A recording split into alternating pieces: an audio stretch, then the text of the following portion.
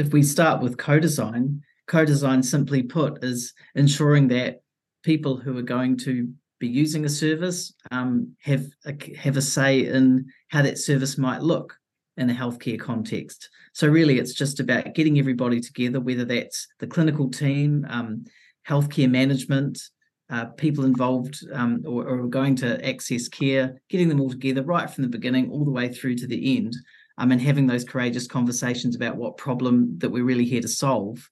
It's really that simple. That's what co-design is. Yes, it's simple, but often it doesn't happen in a healthcare context. Although I agree with you on co-design, basically, simply put, is designing something with people who are affected by what the service is designed for, or they're going to use it.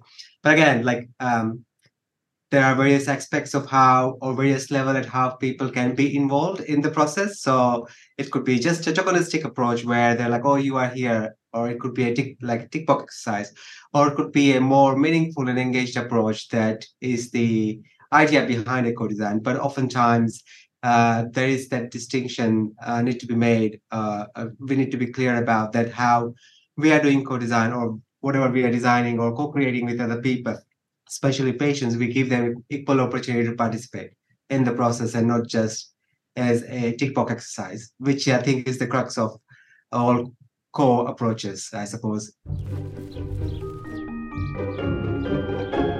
And could you both give me an example of when you've co-created care with consumers or service users? We have many examples at Te Tahu Haora of projects which have involved patients, consumers, family, and whānau.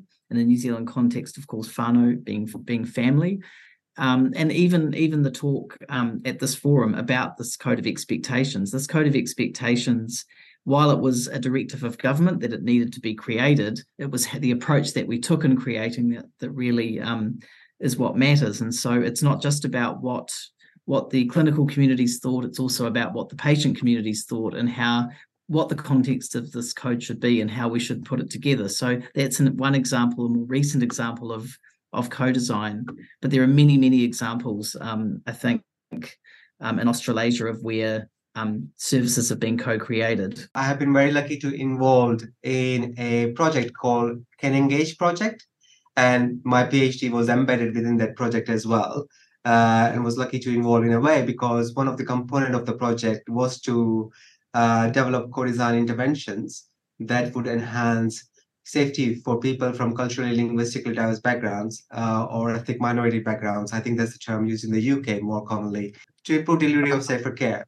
As part of this project, we did some groundwork at the start to understand what were the safety events or the context of safety events that impact people who are from ethnic minority backgrounds, and to gain that understanding, and then took that understanding to then co-design with people what was the solution, what was the problem that mattered to them at that particular service. So we had 6 different cancer services as part of the project, and we are doing co-design independently at each of the service with consumers who attend those services as well as clinicians who deliver services care at those services. So we are just going very locally at the service level with consumers from one ethnic minority background to understand what is the problem from this plethora of problems. What is the main problem for them?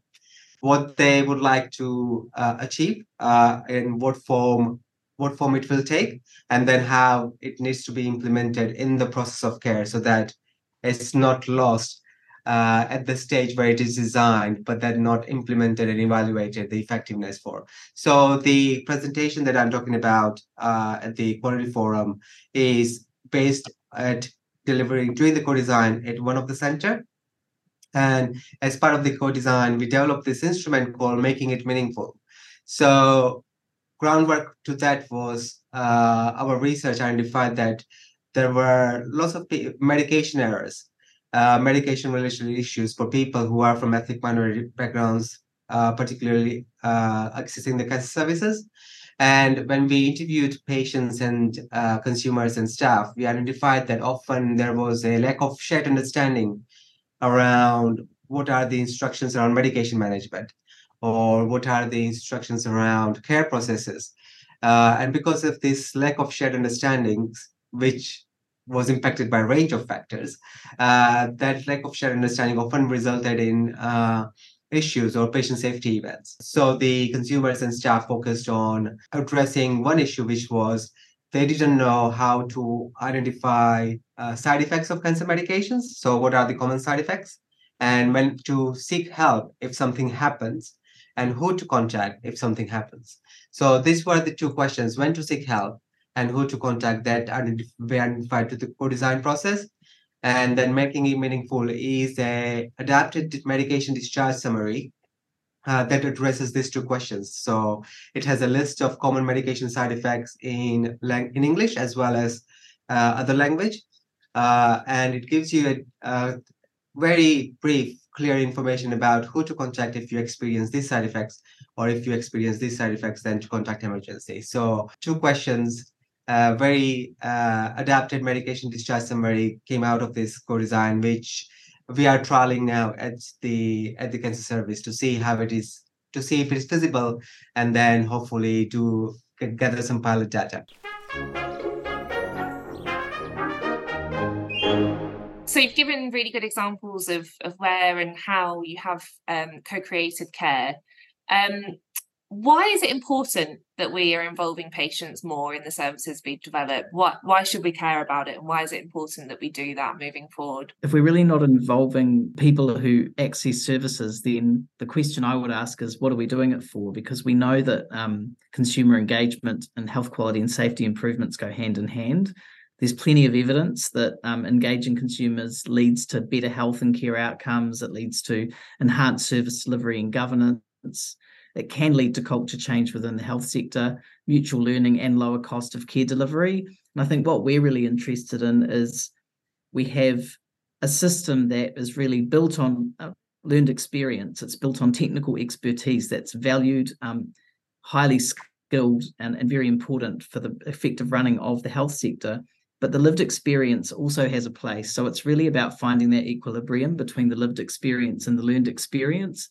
So if we, if we don't involve people, then again, what are we doing it for? I think the question is, why are people not being involved in decisions about their care? Why are they not being involved in creating a system that ultimately they may have to access at some point in their lives? My area of work is working with people who are from ethnic minority backgrounds. So they are priority population groups who have poor health outcomes, ranging from access to care to quality and safety outcomes. And one thing I'm very mindful of when we are working in the space of ethnic minority background is that there is considerable diversity within the group. So the approach that one size fits all approach doesn't apply to this very diverse group of people. And to understand this diversity, it is important to involve people to understand how different things impacts differently to different outcomes. I often think about my personal example, like my mom and I are completely different in our point of view, how we engage in healthcare, or how we respond to when we have a conversation with doctors. So I will ask plenty of questions, but my mom probably won't ask any questions. So even like, it's not just diversity within or in between the groups, but in within the groups as well, depending. So understanding the diversity, and I think involving consumers in their care really bring that what really matters to this particular group of people, and how we can address their issues that matters to them to achieve the outcomes that improve their overall health and reduce disparity. And Deon, you touched on this briefly, but could you think specifically now about how does involving consumers in their care, how does that lead to better quality care? We know that if you involve people in the quality improvement activities, you involve consumers in quality improvement activities, that you're going to have unique insights that can really drive and improve the system. It's going to offer sort of a different perspective to the staff as well, that are treating consumers. I think what you already heard as well, that creating a service that's more aligned to the needs of the person. So often simple questions or simple lines of questioning to consumers can lead to care that's not required as well as care that is required. think it helps inform choice. It helps improve health. It also engages people with what services are available. And as you've also heard as well, it responds very much to local need. So, there's so many positive reasons why we should involve consumers, involve people in decisions of this nature about the health system. Again, I say, why would it not happen? And of course, it is happening in a lot of places. And you mentioned earlier about there being sort of a bit of a resurgence in it. I think it's been around for a long time. I think that, its origins really are in, mental health and addictions rights movements, disability rights movements, and other movements. So on one level, it's nothing new. But on another level, what we're seeing is, in some jurisdictions where we compare ourselves, this real kind of coming together of the importance of doing this now, the importance of being able to measure it and show its impact, because sometimes attribution's not that easy in this area. But intuitively, almost, it seems to make sense that if you want to know what people think, you need to ask them. That simple, really. What would your top tips be for someone that wants to go about co-creating care? Lead in time, resource appropriately, make sure that there's not just the one sole consumer voice in the room. In fact, that there is support around that, because we might be talking about redesigning a service, but we also might be re-traumatizing someone who's accessed a service and maybe not had as good an experience as what they should have had. So I think there's a lot of preparation that goes into doing this properly and doing this effectively. Yeah, there are many ways I think that it can be done well, but probably the way that it's done poorly, which is the biggest learning, is to make sure that support is there.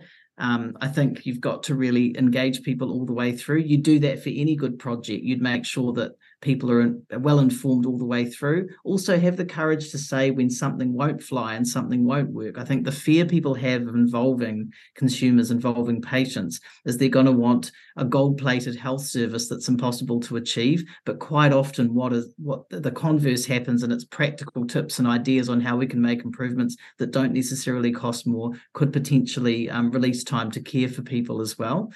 And so, be able to have those courageous conversations, involve people early, involve them often, create a safe environment for people, and just generally be open. That would be my advice. What I learned from my co-design project was keeping my values aligned with the principles of co-design.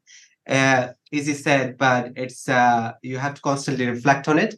What are your values? How you're doing that, and how they are aligned with the values of the co-design. So reflecting onto that during the process is a good tip to make sure that you are engaging consumers in a way that there is an equal power distribution in how decisions are made. There is an equal contribution to the level that they want to be involved in the research process. So those things are important.